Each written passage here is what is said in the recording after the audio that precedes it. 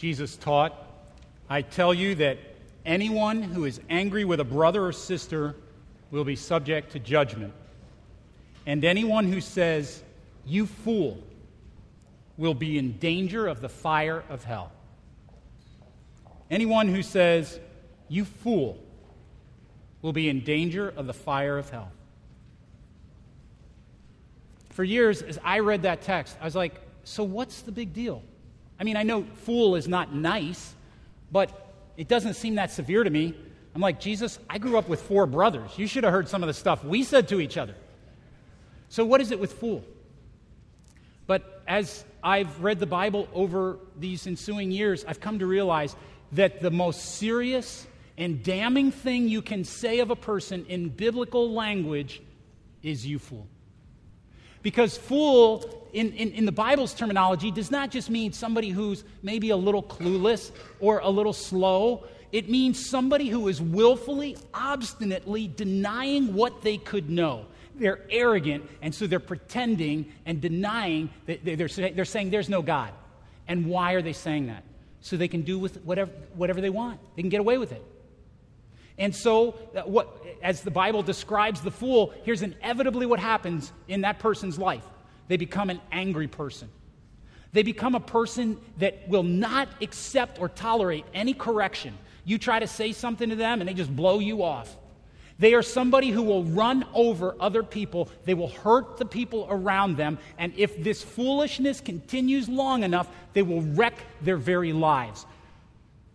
Which is why Jesus says to you and to me, we can't handle saying to someone, "You fool."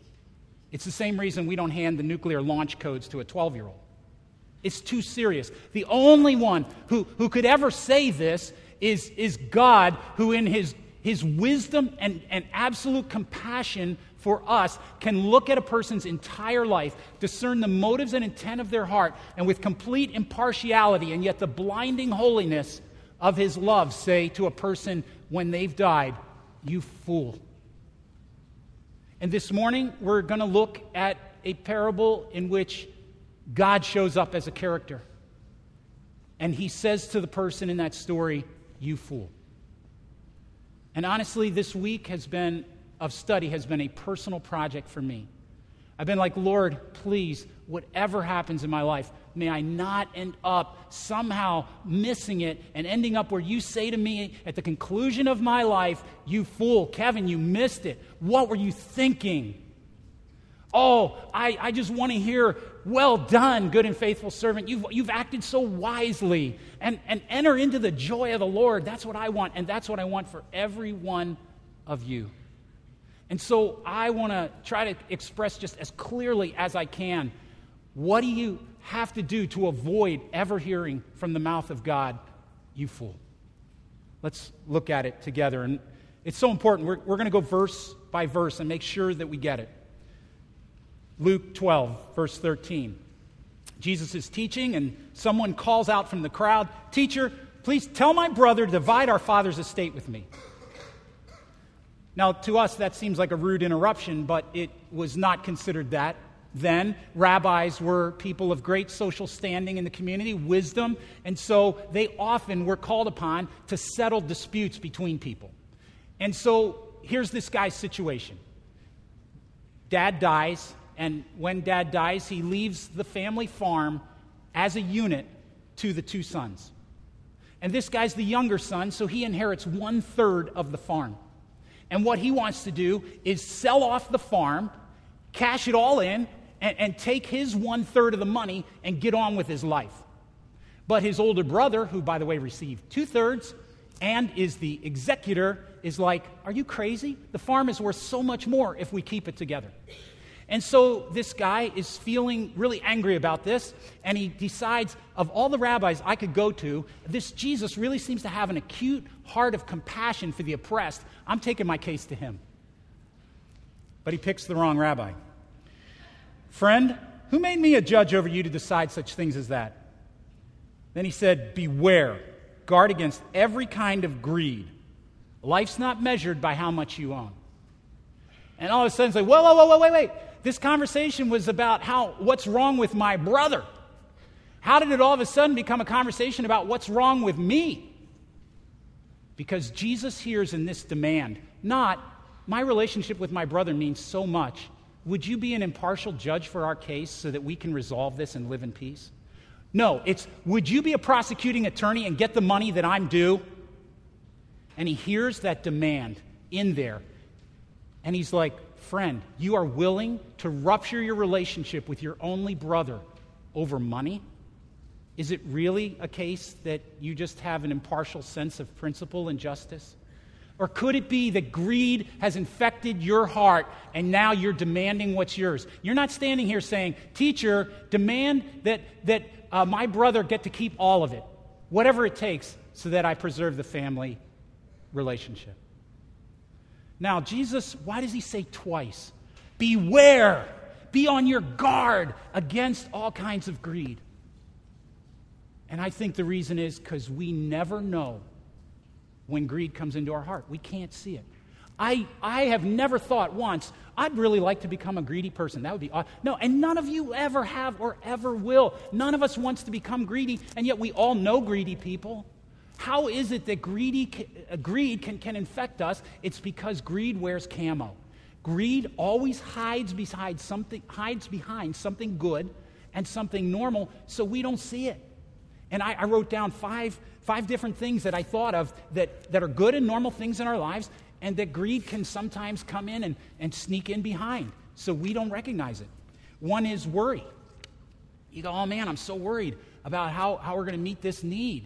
Well, you know, that worry is not only normal, but it's actually good. Somebody needs to be thinking about this and how the bills are going to get paid. But what can happen in that moment is that greed sneaks in, and you're no longer also asking the question, and how do I also give to others? How about a second one? Love for children. Wow, this was hard when Karen and I were raising children, and in my observation, it's 10 times harder for parents today. It's like, could you ever look at your child and say, you know, we just can't afford that sports league. We just don't have enough money for the registration fee or the uniform or the shoes that everybody else is wearing. And so behind love for children, it sneaks in. You know what is a great gift you can actually give your child is learning how to pray and ask God for provision. Learning how to accept that sometimes he gives us abundance and sometimes lack, and we can live in contentment in both, Paul teaches. So hard. I'll tell you, the third one is my Achilles heel, a hobby or a passion. I love tech. And I had an iPhone 5. You know, it was perfectly good. It did everything I needed. And then they brought out the 6. I don't know what it is for you. Maybe you're a foodie, or you have a fashion sense, or you love design, or you love travel, or you have some hobby for performance racing, or whatever it is, and you say, man, I can't help it that I'm just an enthusiast. I'm more into this, and I have kind of a more developed sense around this. That's all great, but be careful of greed. Fourth, taking care of business. I wouldn't necessarily get this for myself, but I kind of need this for what I do. I mean, anybody in my situation would have this. And last, securing our future. Now, Scripture is the friend of planning and preparing for future. But when you're sitting down with a financial advisor and you are doing that, which is great, I hope you do, is anyone in the room thinking, yes, and how are we going to continue to give generously both now and then? Is that part of the conversation? Do you see how greed sneaks up on us? And so we don't even recognize it. And so Jesus has to warn us against it. And then he tells them a story. A rich man, verse 16, had a fertile farm that produced fine crops. He said to himself, what should I do? I don't have room for all my crops. Now, this is a dream come true. This guy's business has taken off. And I've never been a farmer, but I have visited a couple farms of friends. I can tell you, there are very few people who work as hard as farmers. They're up early in the morning. They're working late at night. They're out in all kinds of weather. They're doing work that's often dangerous and menial, and they are working. And so this guy didn't come by his money by oppressing workers, cooking the books. He just did a really good job in business, and his business took off. And so he's now got a problem. And I mean, it's a great problem to have, right? I'm so successful, I actually don't know what to do with this surplus. But it actually is a serious problem. If I just leave this grain out on the ground, not inside a barn, rain's going to fall on it, it's going to mildew and ruin it. Or rodents are going to come along and eat it, and then I just wasted all that work. Why would I do that? So, verse 18, he says, I know. I'll tear down my barns and build bigger ones. That's going to take some time. It's going to take some money, some infrastructure improvements, but it's worth it, because then I'll have room enough to store all my wheat and other goods, and I'll sit back and say to myself, my friend, you have enough stored away for years to come. Now take it easy, eat, drink, and be merry. Now, when Jesus tells this story, there's not one person in the crowd who's going, what a bad guy. They're saying, that's my dream, actually. Wouldn't it be awesome if I could reach a place where I was independently wealthy and where I didn't have to worry that when the economy goes down, I'm in trouble. I could just go out to my barn and bring in some more wheat because there's plenty out there. I don't have to worry about the vagaries of weather and all this kind of stuff. And what's really great is I've killed myself to get to this point. I mean, this came through honest hard work and earning. It'll be so nice to kind of kick back a little and not always have to be up every day early. I can hire people to do that now. So that he is our dream. But verse 20, God said to him, you fool, you'll die this very night. Well, that's inconvenient. That kind of messes with the retirement plan. Now, I imagine the funeral that week, it's packed because everybody in the town admires this guy. He's been the most successful business guy in town. And he's hired a lot of people now who are farm workers. They're dependent on him, and they appreciate him. They respect him. He hired people to build the barns. And so the rabbi stands up and talks about how hard he worked and how smart he was at business and how successful he was and honest he was. And all of that's true. And then God says, you fool. So this is the critical question. What is it that made this hardworking, smart, honest, and highly successful guy a fool in God's eyes? And Christians have become very confused about that because there's so much good in this person. So I want to make explicitly clear what it is and what it isn't. First of all, he was not a fool because he worked hard. Proverbs 6 says, take a lesson from the ants, you lazy bones. Learn from their ways and become wise. They labor hard all summer, gathering food for the winter. You see, the Bible is the friend of the person who works hard, and it is the foe of the person who's lazy. So there's no problem with the fact that this guy worked very hard. There's also, it's not a problem that he made a lot of money. As you read through the scriptures, many of the people who had the closest relationship with God and deep intimacy with him, who were considered friends of God, were people with astonishing amounts of wealth for their time and in their place. Abraham, King David, Joseph of Arimathea. So it's not that he worked hard, it's not that he made a lot of money, and it's not even that he stored up a lot of surplus. The Bible commends as one of the wisest people Joseph, who when he was governor of Egypt did this. Joseph gathered all the crops grown in Egypt and stored the grain from the surrounding fields. He piled up huge amounts of grain, like sand on the seashore. Finally, he stopped keeping records because there was too much to measure. The question is, why are you storing it? Joseph was storing it to save the lives of hungry people. No, this guy is a fool for two reasons. And I want us to be very clear on that. The first one is this. He pretended not to know God determines how long I live. Look in verse 19. He says, I'll sit back and say to myself, my friend, you have enough stored away for years to come. He's like, I'm good for years. I'm going to be around a long time. So when he quotes the old proverb, eat, drink, and be merry, you notice how he leaves off, for tomorrow you will die? He's going to be around forever. But God says that very night, friend, your life was on loan, and I can call in the loan anytime. You see, we get confused and we think, well, I got to get it all done now, and therefore we store up wealth for our own use, and then we're not necessarily able to use it. And this guy's pretending, even though he sees people die every month, he's pretending, I'm not going to die. He's pretending, maybe I could take it with me somehow. No. And so he gets to heaven, And Jesus looks at him and says, I was hungry, and you gave me nothing. And what's his defense? Yeah, but I had some great parties at my house. It's so sad. And Jesus is so heart goes out for him. He's like, man, how could you build such a successful business and end up spiritually bankrupt? How could you hoard and hoard and hoard and end up with nothing? That's so stupid. So God says to him, you're a fool.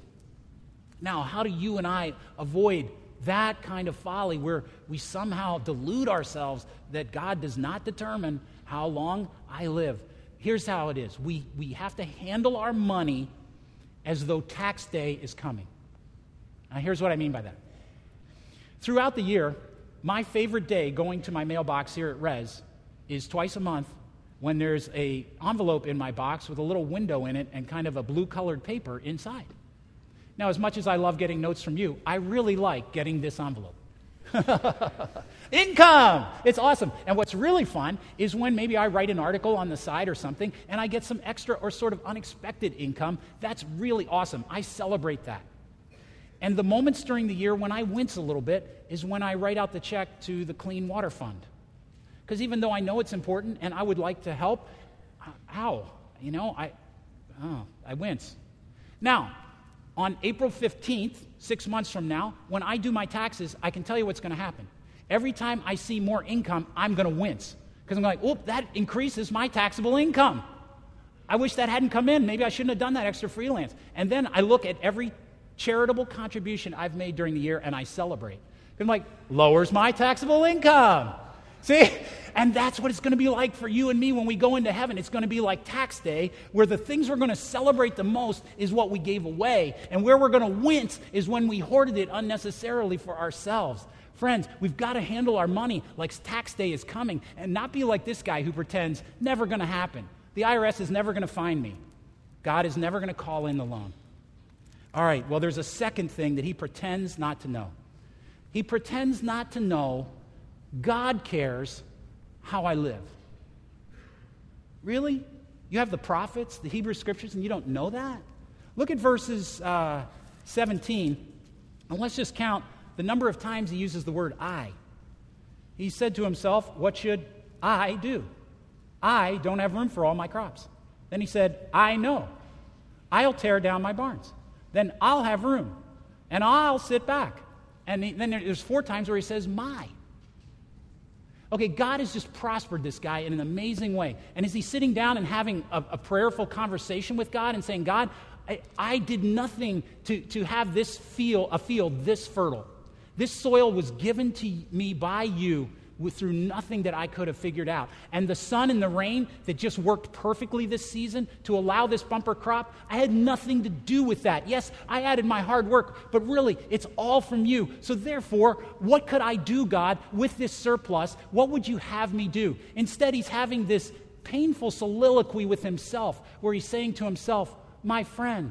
And you get the sense maybe he's like his only friend. Isn't that sad? And he's trying to figure it out himself, and he's got this problem where he's got too much stuff and not enough space, and so he solves it in the wrong way by adding more space.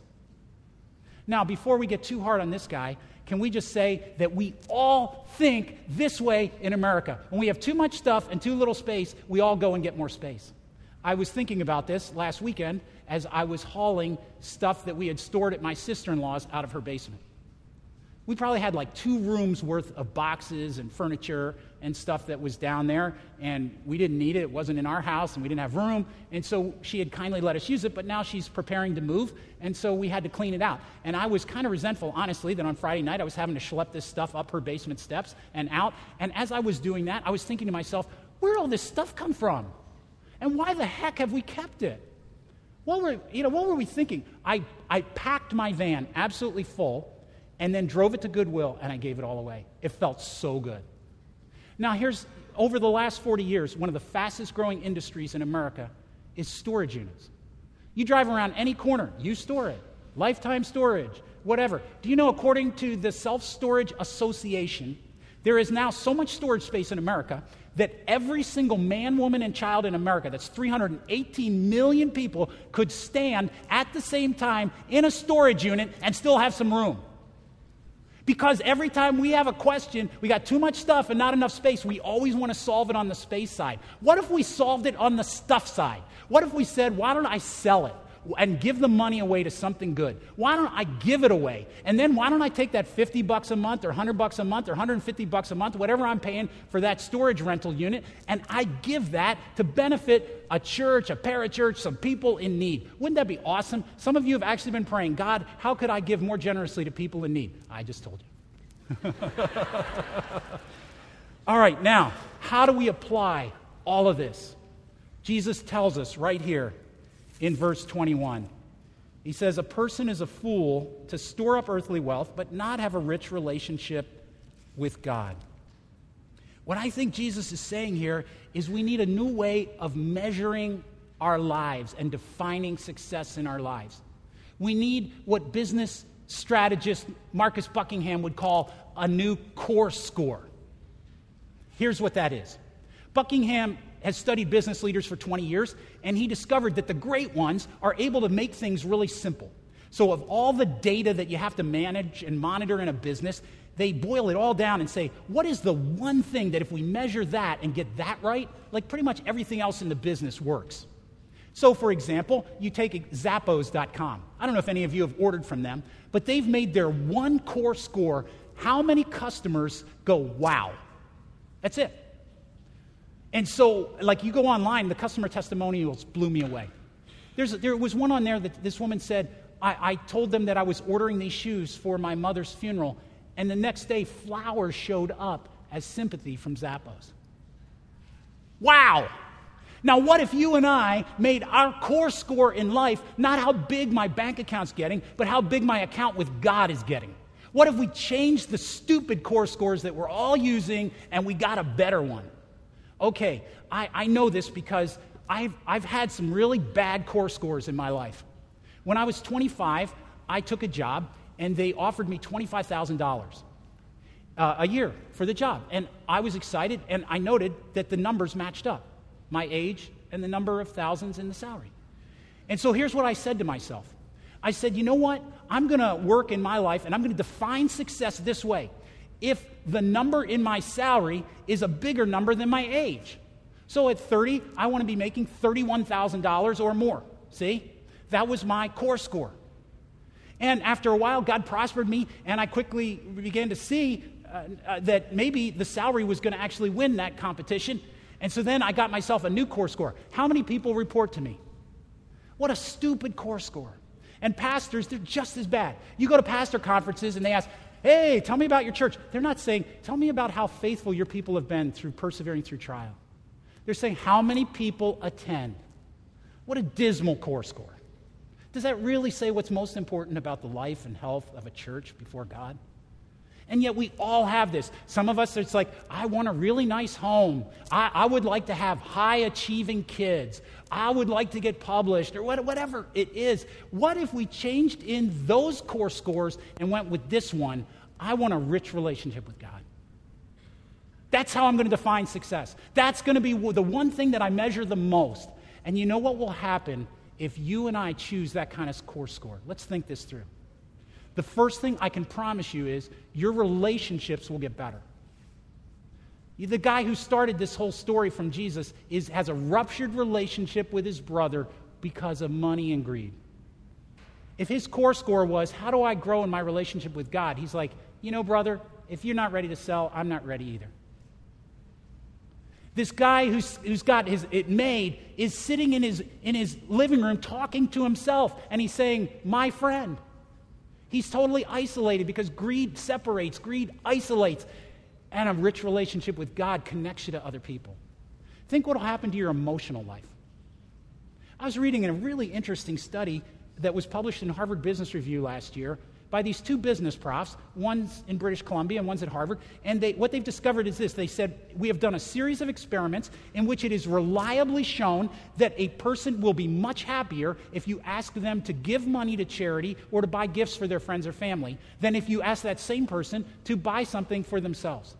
And they said what's remarkable is this holds true even in countries that have a substantially lower income than our own. You can go to Uganda and this is true. You go to India and it's still true because God has put into the human heart, it is more blessed to give than to receive. So if we make a rich relationship with God our core score, we're all going to be actually happier. Finally, your prayer life. What will happen to your prayer life if it's not like this tug of war with God, but you're like, Lord, whatever you want. It all came from you, whatever. And you have this readiness and this heart of joy and responsiveness to God. Yeah, there will be dry seasons in prayer, but wouldn't it be beautiful to have a growing confidence and a growing intimacy in prayer until you and I can say, as Jesus did, Father, I know you always hear me. Those are the blessings that await the wise person, the person who makes the core score of their life a rich relationship with God. Now, friends, I struggled with this text. This text beat me up all week. This is not a feel-good text. This is not a seeker-sensitive text. And I asked myself, as I often do when interpreting, what is the good news of this text? And it finally came to me. Here's the good news. Jesus warned me in time. Now I know. And I don't have to make the same mistake. Amen.